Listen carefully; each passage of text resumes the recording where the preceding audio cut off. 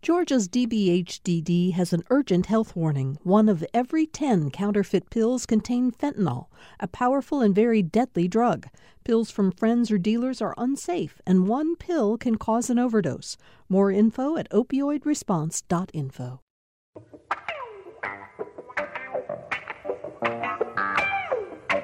Glad to have everybody with us for Political Rewind today. I'm Bill Nigut. We've got so much to talk about today. It's Super Tuesday. I'm going to very quickly introduce the panel because we have a special guest waiting to talk with us. It is Tamara Hallerman, AJC Senior Reporter's day to be here. She's with us on most Tuesdays. Thanks for coming in today, Tamara. Thank you. Mayor Rusty Paul, the mayor of Sandy Springs, the former chairman of the Georgia Republican Party, an aide to Jack Kemp, the great Republican leader, vice presidential candidate at one point. We're very happy to have you back with us. Good to be Rusty. here this morning. Buddy Darden, former congressman, Democratic congressman from the 7th District, back when the district ran from virtually the Chattahoochee River to the Tennessee border. Thanks to you for being here, buddy. Glad to be here, back by popular demand. That's right. And joining us for the first time, and joining us by phone from out in Oxford, Georgia, Dr. Pearl Dow, who is the Asa Griggs Candler Professor of Political Science and African American Studies. Dr. Dow, we're going to introduce you, give people a little more information about you in just a minute, but we're certainly happy to have you here for your first appearance on Political Rewind. Good morning. Thank you for having me. Sure. All right. With all that in mind, let's get to the news of the moment. As most people certainly know by now, last night, Governor Kemp held a news conference in which he announced that Georgia has now had its first 2 cases of coronavirus. That we know very little about the people involved, except they are a couple somewhere in Fulton County. One was recently in Italy. And so last night the governor talked about that.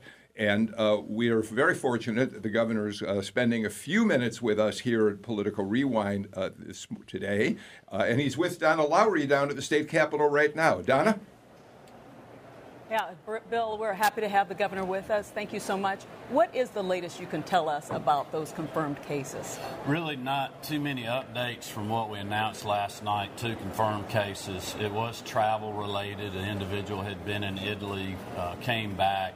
Another household member got infected. Both of them have tested positive for the COVID-19 virus. The CDC confirmed that. As soon as we got that information, we have gone to work with the state epidemiologist, really backtracking where they've been, who they've been in contact with.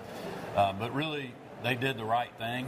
When they started seeing the symptoms, they called a medical provider who then made arrangements for them to do a visit in a very strategic way as to not put others in jeopardy.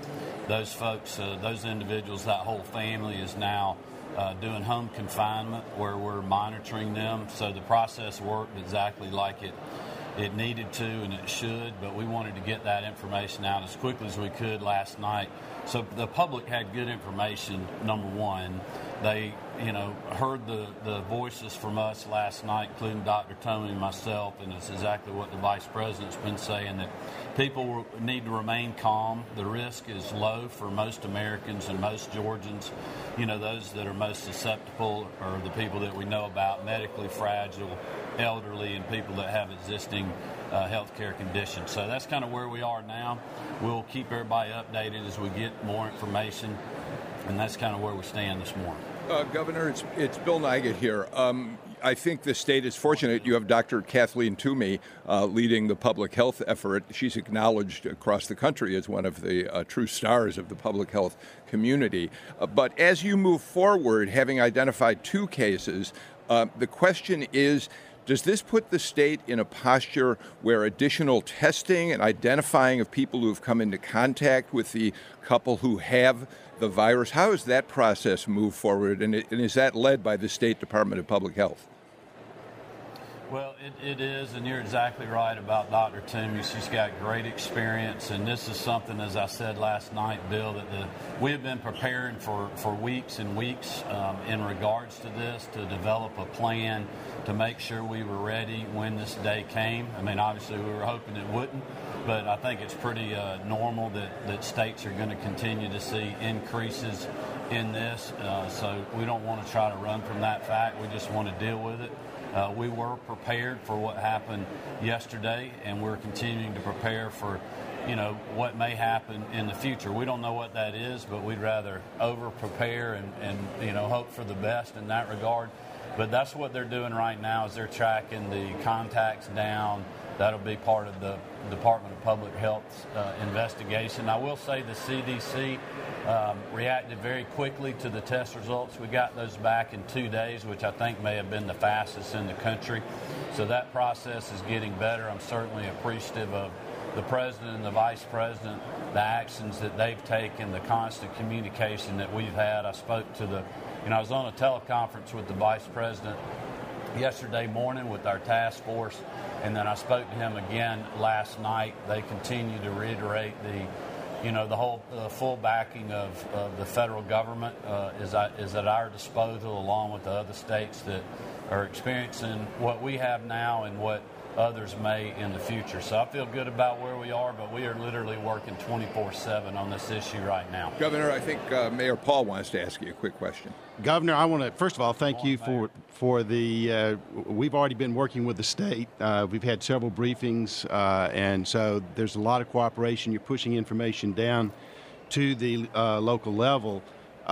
What's the best thing for us as leaders in local communities should be doing to help keep our citizens informed and alert and aware of prevention and avoidance of this particular disease? Well, biggest thing is for people to use good common sense on situations like this. As many doctors have said, as Dr. Toomey said, as the folks at the CDC and others are saying, use good hygiene when you're in public places. Keep your hands washed if you can. If you can't do that, use hand sanitizer. Try to reduce touching your facial area. If you're sick, do not go out. Call your health care provider. Don't go to the doctor first. Call them, talk through the symptoms you're experiencing, your travel history, and then they can develop a plan for getting you into the office. So really a lot of these things are common sense. The risk remains very low. The individuals that are infected in Georgia, very, very mild symptoms, so we feel really good about that. And obviously, if you've been traveling to places like China, South Korea, or Italy, your risk is a lot higher than people that have, not done that. So just be very smart. If you start seeing symptoms, stay at home and call your medical provider. I would say there's a lot of resources there for folks like you, Mayor, and other, policymakers and folks that are in charge of stakeholder groups. We've got that information through the Department of Health now, and we'll have more of that coming out in the next day or two that you can share with your constituents. Good morning, Governor. This is Buddy Darden, and as fellow Bulldogs, I know you and I are both concerned about the University of Georgia students who are studying abroad, and I understand they're coming back. Is that correct? Good morning, Congressman. That's correct. Chancellor Wrigley is part of the task force. He actually commented in one of our meetings yesterday thanking Dr. Toomey for the communication that they've had with the university system in dealing with these students. I think the action that they've taken is appropriate for that, and we were certainly on top of that and appreciate Chancellor Wrigley's response. Thank you, Governor, sir. I wanted to ask you quickly about the kits that you talked about. We're apparently not getting them in Georgia until Friday.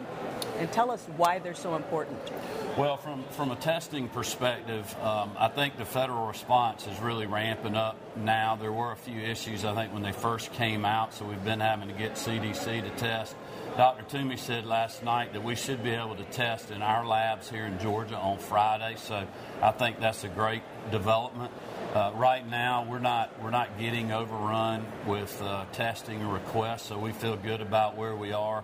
And I know that more help is coming in that regards as well. And the Vice President, obviously that's a big issue for them at the federal level, and they're working on that 24/7 as well. Will the kits go to hospitals and individual doctors?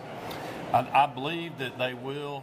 That is probably a better question for the Department of Public Health, and certainly, the county health departments. Dr. Toomey's been coordinating with all those stakeholders, including the doctors and doctors' offices. That was one reason things worked so well yesterday. I mean, it's bad that we got the confirmed cases, but it's good that the healthcare provider knew exactly what to do. and did the exact right thing and reported it immediately, and then we were able to take the proper response from a public health perspective. Well, thank you very much for joining us, Governor Kemp. Good information from Governor Kemp this morning, Bill. Thank you so much, Governor Kemp, for joining us. And Donna Lowry, thank you so much for working with us on this. All right, let's continue our conversation here in the studio with our panel. Rusty, let me, if I may, quickly start with you. You as an elected leader, you understand that there is this important sort of tension between being certain that you can alert the public to potential concerns about the virus, but not scaring people. And that's a tricky balancing act that you've got to be able to maneuver properly, it seems to me. Well, demeanor matters in these sorts of things. You've got to stay calm and get facts. Operate on the facts that they're known at the time. I mean, this is something that continues to evolve. We're learning more each day. And the main thing is to get information into the public domain that is factual, that the only way you can beat bad information is putting good information out. So we try to do that. We started pushing information out over the weekend. I was on social media talking about where they could get information on our website. We're putting things on the city's website so that people can go there. They know exactly what to do. Just as the governor pointed out, that kind of information is vital for the prevention and avoidance aspects of this. And so we put that kind of information out there, and then we just don't put it on the website and hope people find it. We get on social media, get on Facebook, Nextdoor, Instagram, all those social media platforms, and start pushing that information out as quickly as we possibly can so people can access the facts about it rather than the speculation. Tamar, we talked about this briefly the other day. A snowstorm, such as snow apocalypse, is terribly inconvenient and in some cases could be possibly dangerous to people. But it's nothing compared to a virus that has the potential to kill. Nevertheless, an elected official who doesn't know how to respond to both of those kinds of things finds her or himself in trouble very quickly with the public. Yeah, exactly. Pardon me. I think the public wants to know that their elected leaders are kind of ready for any scenario. So sometimes, as me, somebody who just moved down from D.C., it's laughable when you think about a snowstorm that's only 2 or 3 inches, but you want to see that your folks are prepared and you're not in a situation like Governor Deal a few years ago during your snowpocalypse where it felt like the state wasn't as prepared as they could have been. So you're seeing now everybody, all the levels of government kind of rev and kind of get ready for all of this and talking about what they know, what they don't know. Here's what you can do, kind of tamp down on fears while also showing here's all the things that we have ready. Buddy, without mentioning names, Governor Kemp must be doing something right in this because this morning I heard from a good friend of mine who's about as fierce a Georgia Democrat as can be, who said, gee, Governor Kemp's kind of doing a good job on this. Well, I agree because our state response has been very good. It's been very positive. It's been very calm. And at the same time, I think it's been better, frankly, than our national response because we have taken it in stride. We've done the right thing. We haven't politicized it at all. And I think the governor's to be commended on his calm, steady approach to it. All right, let's do this. Having talked for a short time about coronavirus, we'll certainly stay on top of it in the days ahead. And, of course, so will all of GPB News. But let's get a break out of the way and come back because this is the Super Bowl today for people who love politics. It's Super Tuesday. You're listening to Political Rewind. We'll be back and talk about just that.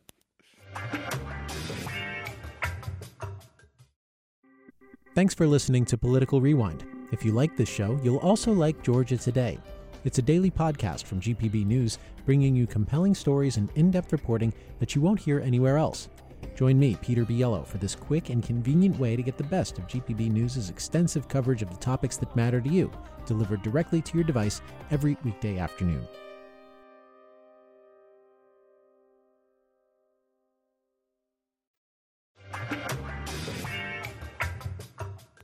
Welcome back to Political Rewind. As I said at the very top of the show, kind of quickly, we're welcoming a brand new panelist to the show today, Dr. Pearl Dow from Emory out at Oxford. Dr. Dow, we're so glad to have you here. Just very briefly, we'll tell people that one of your special focuses is on African American women and politics, their political ambitions, political leadership.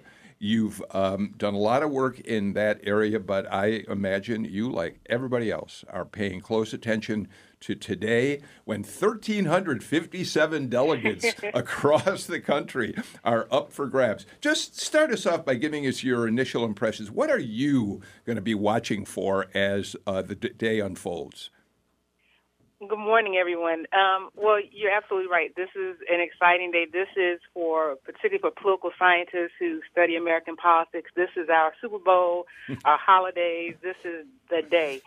And I think several things that I am looking to see, particularly the fact that we have something unusual that happened. We had candidates drop out just a few days, one day prior to Super Tuesday. That was very unexpected, and especially since many of these states have long, extended periods of early voting. And so those candidates or past candidates are going to receive votes and possible delegates. And so what does that do for the two now perceived front runners, Biden and Sanders? So that's one thing I'm looking forward to see. I'm looking forward to see some of the exit poll data, particularly when we can look at some of the demographic breakdowns of who supported whom, and particularly in a state like California that is so large, so diverse. What can we learn about where people from different parts of the state, different backgrounds, class variations, ethnic, racial variations, where are they falling? Yeah, I think, Tamara, let's make it clear. There are like 14 states and 2 other jurisdictions, Democrats abroad and American Samoa, that are voting today. In California, as Pearl Dow points out, is certainly the big prize. It's interesting, though, that yesterday Joe Biden, in receiving the endorsements of Pete Buttigieg, who had dropped out the day before, and Amy Klobuchar, who just dropped out late yesterday morning, I believe I'm correct, they were in Texas where they did that, because Texas is the next big cache of votes. Yeah, they were all in Dallas at a rally. And what I'm going to be closely watching tonight is to see how much of a bump that Joe Biden gets from those 2 endorsements and perhaps the consolidation of moderate support. On the other hand, especially in states like California, they have a very robust early voting program. So a lot of folks, something like 750,000 Democrats, have already voted. So it's very possible that Sanders, who did feel, it felt like he really did have the momentum, at least before South Carolina, perhaps in California he's got it all. So I'll be watching that. I'll also be watching to look at Texas, which traditionally is a little bit more of a conservative Democratic constituency. We should say Beto O'Rourke was at that rally in Texas, who also Joe endorsed. Biden. Go ahead. That's important for Texas. So it'll be interesting to see just how much of a bump that Joe Biden got off his very commanding South Carolina performance. You know, Buddy, what's interesting about this, in terms of Biden's maybe resurgence after South Carolina, is partly what Tamar said. There have been a lot of early votes cast. Although it's interesting, in California, there are also a lot of absentee ballots that went out, but they don't necessarily have to be returned until the end of this week. So there may be many people who chose absentee ballots who still are having an opportunity to register what happened to Biden in South Carolina. Nevertheless, Biden wins South Carolina, suddenly rakes in $20 million or whatever it is over a period of a few days, gets these endorsements, but Super Tuesday comes charging at him fast, and there's not much opportunity to prepare for today. Frankly, I wish Biden had about another week or so for this to really sink in, because Bernie Sanders is the Democrats' worst nightmare. And I think everybody has reached a consensus, except for the Bernie Sanders group, that he would not be our strongest candidate by any means, and that, frankly speaking, we would be looking at a disaster on Election Day in November. So I think everybody's finally come together and say, we've got to do something here. And so it looks like that it's going to happen, but maybe is it too late? I just wish, again, there'd been another week. Beto O'Rourke last night was great in his endorsement of Vice President Biden. Yeah. However, again, you're looking almost midnight, and so a lot of people, as Dr. Dow had pointed out, have already early voted. I'm going to wait, by the way, till the day of the election when I vote in Georgia just to see what the climate is. Who knows then. who will be on the ballot by then? Rusty? Well, it's fascinating. I checked the polls this morning before I came in, the latest polls, and the polls indicate that Sanders will win both California and Texas, as well as do extremely well in Vermont, Maine, and probably even Massachusetts. So that's going to be the real challenge. I mean, Georgia, Alabama, these southern states are going to be reflective of what you saw in South Carolina, which you had a high percentage of minority voters, and Biden will do extremely well in those. I just actually came back from California. My youngest son lives in Southern California, and talked to a few people out there. And the challenge that Biden has is that both Bloomberg and Sanders had enormous ground games. They had offices all over the state, going out door to door, getting those early votes.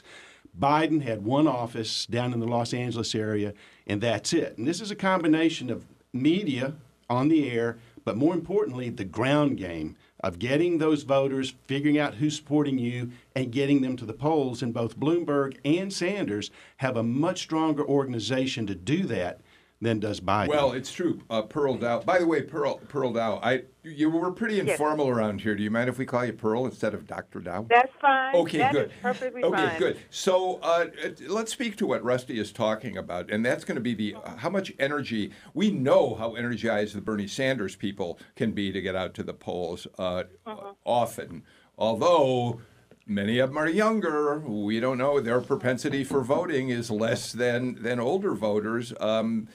But so we'll put that to the side for a sec. One of your areas of expertise is looking at the African American population and their role in politics. There's no Jim Clyburn in any of these other states to give Biden the kind of boost that he got from Clyburn in South Carolina. Nevertheless, do you imagine that African Americans are going to be energized at this point to vote for him? Well, I think, what Clyburn did is so unique. And I think when we look back on this election cycle 5 years from now, 10 years from now, that will be a pivotal point, regardless of the turnout, whether Biden becomes the nominee or not. I think we have to look at still the value of endorsement. So I think that was very unique there. But I think with African-American voters, we see that what we are seeing, or what people are seeing, is that this is a very diverse group. It is not a monolithic group, particularly when we look at vote choice. It varies across age, gender, region. So that's important to note. But I think what is important to note is motivation and what is the ultimate goal. And we've talked a lot over the last few months about African-American voters being practical, and what does that mean? Do they see Biden as the practical choice, as the one that can win, or do they see Sanders? But I think what I can safely say is that we will probably see a very strong turnout of African-American voters today. And so I think it's going to really depend on how they were mobilized. To your point, one of the reasons that Sanders and Bloomberg had to have all of these mobilization efforts, because who they were targeting. A large percentage of Sanders support comes from demographics that are not always the most consistent in voting. And so Biden, I think what his strategy has been is that in lieu of not having the financial resources to have multiple offices throughout the country, is that he is placing his bet on the voter that it has been the most consistent, reliable voter for Democrats, and that they would see him as a more optimal choice than Sanders. But, it's going to be an exciting day. California will probably come in very late, early morning. And so I think we really just have to wait and see what's going to happen. But like I said, I think the one thing that we can definitely say is that there probably will be a high turnout of African-American voters. Tamar? Yeah, by the way, I'm glad that Pearl mentioned that. I know that we tend to sometimes talk about African American voters as monolithic, and that's a very unfair way to treat them. But go ahead and make your point. Yeah, one of the questions that I'm going to be looking at tonight is how what kind of inroads that Mayor Bloomberg has been able to make with black voters. This is the first time we've seen him on the ballot. He totally skipped the first four nominating contests, through something like $400 million in advertisements at these Super Tuesday states. He definitely pitched himself as the alternative to Joe Biden, somebody who could beat Donald Trump, and he argues Bernie Sanders cannot, and kind of appealing to that practical mindset to voters. So I'll be curious to see if that ends up translating into any votes, especially in some of these southern states that are going to be voting today, like Alabama and Virginia. So, Buddy, well, go ahead, make your point, and then I want to ask you a question. To carry tomorrow's point a little further, we'll see what the strength of advertising and spending big money can do, regardless of the candidate. And so he has, as you know, spent tens of millions of dollars to get to Super Tuesday. And so we'll see really the effect of just spending money and money alone can do. Well, Tom Steyer taught a lesson on that in South Carolina, where he spent tens of, I think 20 million is the figure, somewhere around there, on South Carolina advertising, and came in third in South Carolina and had to drop out of the race. Rusty, it's possible that Mike Bloomberg may learn the same lesson in Super Tuesday states. Well, we're going to find out if politics has changed radically, and that's, which means that can media advertising, social media alone carry a campaign? I don't think it can. But one of the things that's interesting, and again, having just come back from Southern California, Bloomberg has a large number of offices out there. He's really put a lot of money into the ground game. And one of the things we learned in the governor's race in Georgia 2 years ago is Stacey Abrams' ground game was a huge difference maker. And so it's not only just a matter of can he translate and use the news media, the advertising and social media, but does his ground game actually translate into votes out there? That's going to be something to watch very carefully as well. Pearl, Rusty Paul makes the point that Sanders is out front in California and Texas polling. But one of the other things we're going to look for tonight is who meets the 15% threshold in these states. Sanders may win California, but who else gets over the 15% threshold and therefore wins delegates? How many delegates can be taken away from Sanders in California and in Texas? If nobody can reach that threshold, then the path for Sanders to win the nomination becomes very clear. If, in fact, Biden or anybody else, Bloomberg, manages to pick off a number of delegates, then Sanders' path is more complicated. Fair to say? Very fair. And I think that is really the answer to a question in the previous conversation. When we're trying to figure out does Biden have momentum going into today, and Bloomberg, what is the impact? California will tell us that because prior to Saturday, Biden would not, it was predicted that he would not be at 15%, and no one would have been at 15% but Sanders. But if you're looking at polling today, this morning's polling says that Biden possibly could get there, and Bloomberg would be behind him, maybe right at maybe 15, 14% or so. So it's going to be interesting to see the impact of the momentum, how strong it is, and also the advertisement and the ground game of Bloomberg. Buddy, I'm sorry. Really going to be impactful. I apologize for interrupting. Buddy, you're an old-time Democrat in the state of Georgia, a yellow dog Democrat, an establishment Democrat, I think it's fair to say. Fair to say. As you watch Sanders and the moderates, Biden, the others, Buttigieg, Klobuchar, fight it out for turf, how worried are you about what this is doing to the Democratic Party? And are you like those who think that Bernie Sanders' nomination would be damaging to the party? Or do you agree with him that he can bring in an entirely new energized voting base? Well, as you might suspect, I think the nomination of Bernie Sanders by the Democratic Party would be an absolute and total disaster. And I am totally mystified by the fact that the young people, the youngest group of voters, seem to rally around the oldest candidate that we have. I guess I have a unique perspective in that, having served in the House of Representatives with Bernie Sanders and having known Joe Biden over the years, how anybody could really like Bernie Sanders. But he seems to somehow have that mystique about him that personally he does not have one-on-one. Wait. Free college, Medicare for all. I mean, he has a platform that I can understand younger people being attracted to. Of course, enacting that legislation, Rusty Paul, or those proposals is a different matter entirely. It is, but there's a deeper story going on here that doesn't get reported so much. The Republicans went through it with Donald Trump. The Republican Party is no longer the party of pragmatic conservatism that you saw in Ronald Reagan and Jack Kemp and William F. Buckley, all the way back to Edmund Burke. The Republican Party today is a populist party. It's William Jennings Bryan updated to the 21st century.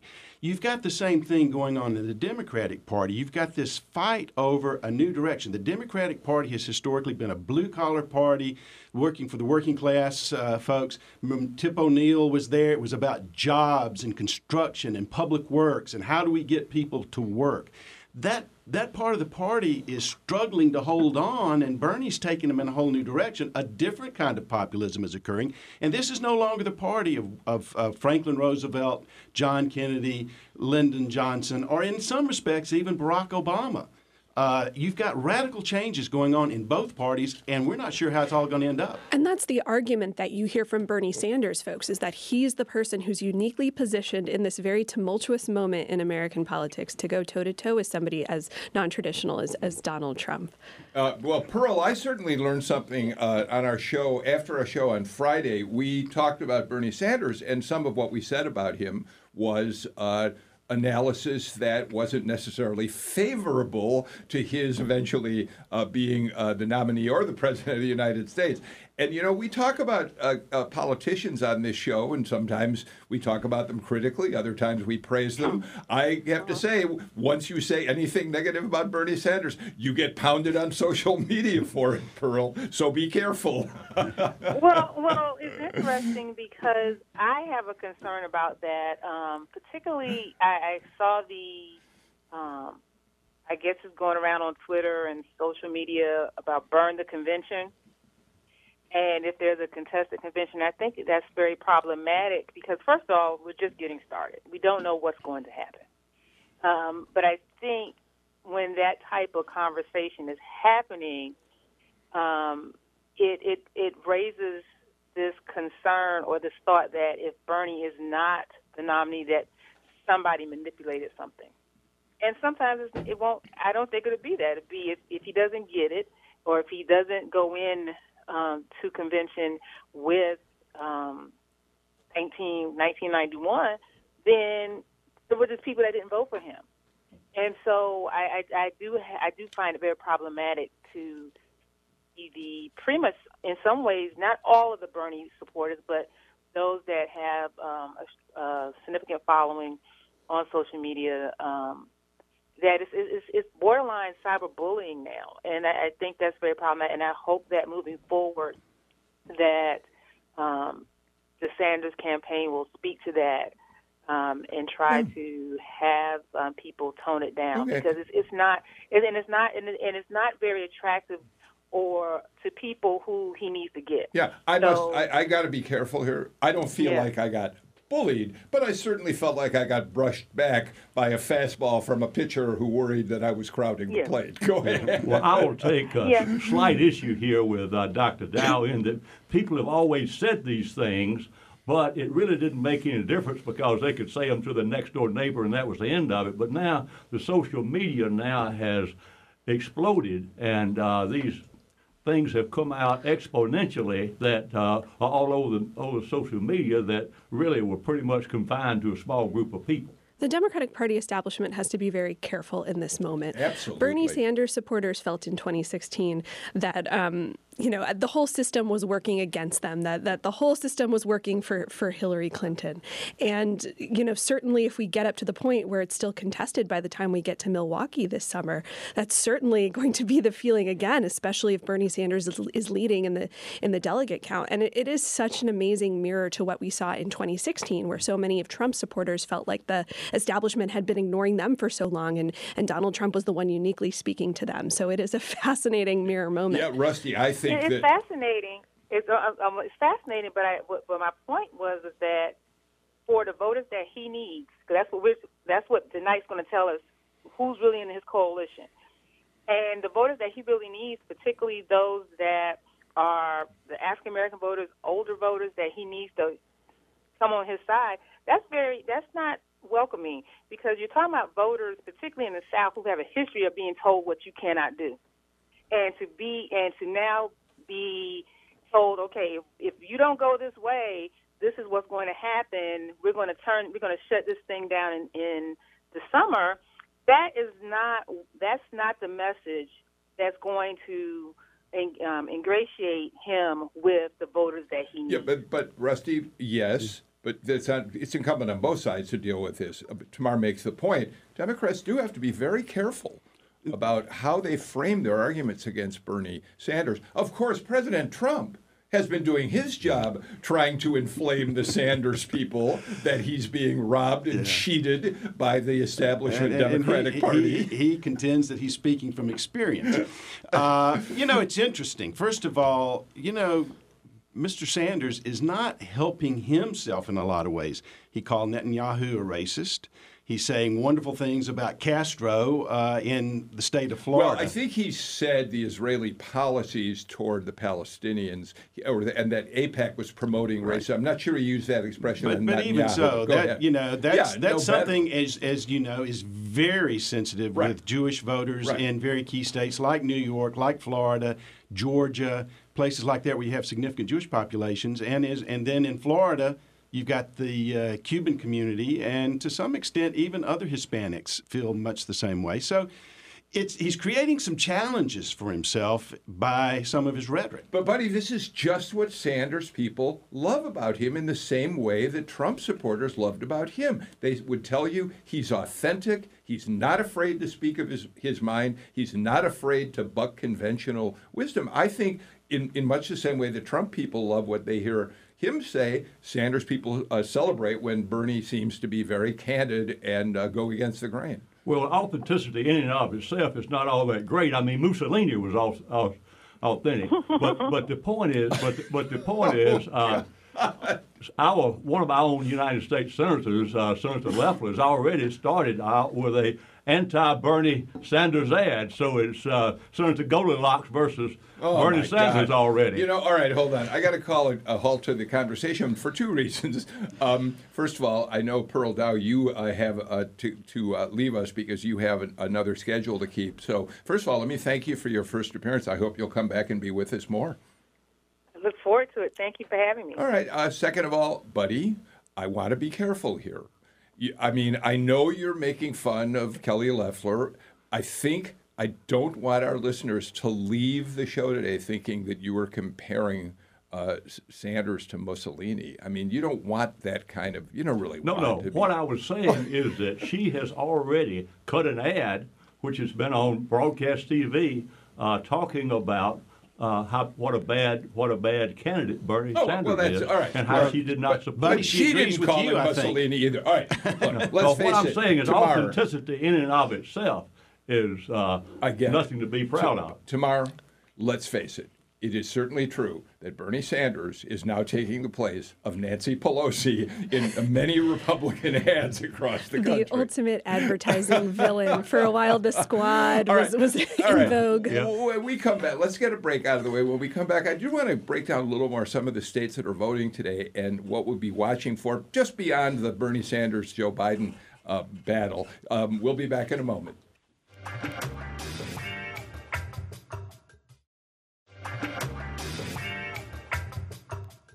So in addition to watching, say, California, watching Texas, the South is going to be a big player tomorrow.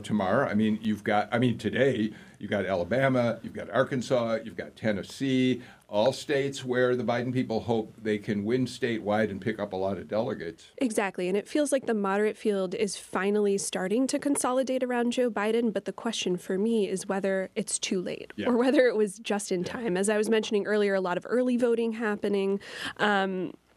But I'm really going to be closely watching these southern states to see what kind of inroads Mayor Bloomberg has made, or whether it's all Joe Biden running away with it. Yeah, and I should add, North Carolina and Virginia, of course, are part of that those southern states that are voting. And Alabama?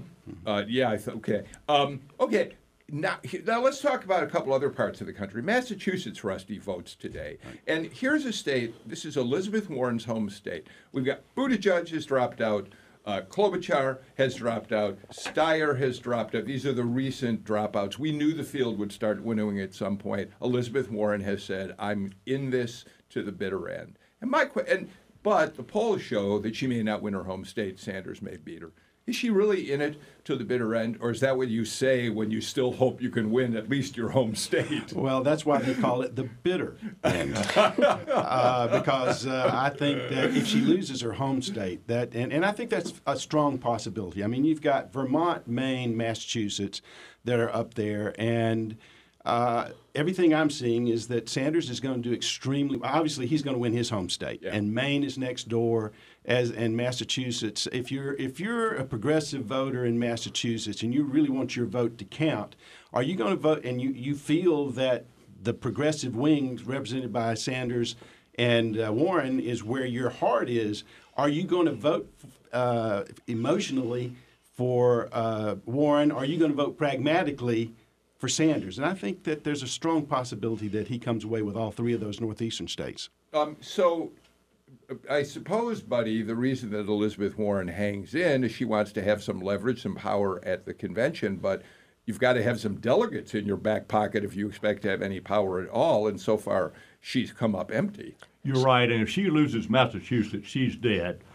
She might as well forget it. And, of course, you remember everybody else has said they were coming to the convention. Then all of a sudden they changed. And I think if she loses Massachusetts, she might as well fold it up. She technically has 8 delegates, which is more than certain people have. Well, that's true. But she may have, okay, but it's not enough to be much of a broker. And there's certainly a question, especially among progressives, of how much she's hurting Bernie Sanders by staying in the race, depriving him of additional delegates that could ultimately help him if we end up with a brokered convention.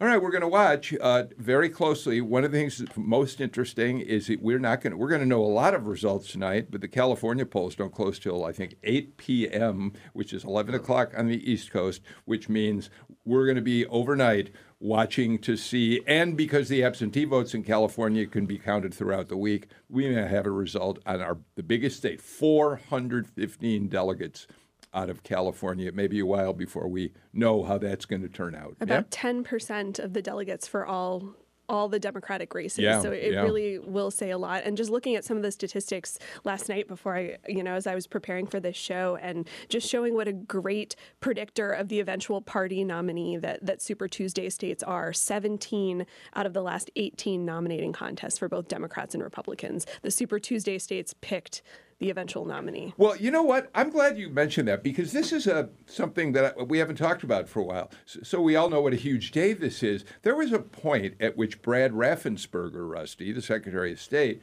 had the opportunity to pick a date for the Georgia primary, and there were some people who wondered why he didn't join the Super Tuesday PAC. It's beginning to look like he made a terrific decision putting us later in the month, March 24th, because the chances are good we're going to be very, very active in helping determine who wins the Democratic nomination. Well, by then, this will be a binary choice. Yeah. And I think both Biden and Sanders will have the wherewithal to get to that primary, and we could have a major role. So, yeah, I think it's prescient that he made that decision, and we will be able to stand out Whereas it's going to be hard. It would have been hard for Georgia to stand out today. And this is not the Super Tuesday that we traditionally know. Yeah. There are a lot of other states outside the South that are involved today. So this is a different Super Tuesday than we've ever experienced. Buddy, the last time, and you'll refresh my memory if I'm wrong, that Georgia had a big role to play in the Democratic nomination, I think you have to go all the way back to 1992 when Bill Clinton came out of New Hampshire having placed second there with scandal hanging over his head, flew directly from Manchester to downtown Atlanta, held a rally at what was then the Omni. Governor Miller introduced him, said he was going to do everything he could to get the state behind Bill Clinton, and it was that effort that did win Georgia for Bill Clinton and really set the path for him to win the nomination. Yes, it did. I was there, of course, and met him at the plane when he came in to Atlanta. And we also went out to Stone Mountain and had a rally out there as well. But I'd also point out that Gary Hart, remember Gary Hart told me one time that Walter Mondale told him that he would have dropped out of the race, and I believe it was 88, whatever year it was, that if Mondale had not carried the Georgia primary. So the Georgia primary has been important, at least in those two races from a Democratic standpoint. Okay. Let's talk about another issue that came up yesterday, or an event that happened yesterday, tomorrow. And I haven't put it all together yet, but apparently qualifying started yesterday for races in Georgia, as did early voting. We understand there weren't a lot of votes cast yesterday, but all of the reports are the machines, the new computers worked well. Everybody seemed to be happy. But apparently down at the Capitol, where both Kelly Loeffler and Doug Collins qualified, Loeffler was about to have a news conference. The governor was with her because she's his candidate. And Collins kind of rushed the room and took some energy away from it. I'm not quite sure exactly what happened, but it does suggest just how raucous this race is going to be. Yeah, exactly. He flew into the room with all the reporters, all the cameras ready to go, and it sounds like the two of them were kind of avoiding each other as they made their rounds around the room. Yeah. Rusty, this race, we were talking about it just a little bit before the show went on the air. The advertising against Collins is endless.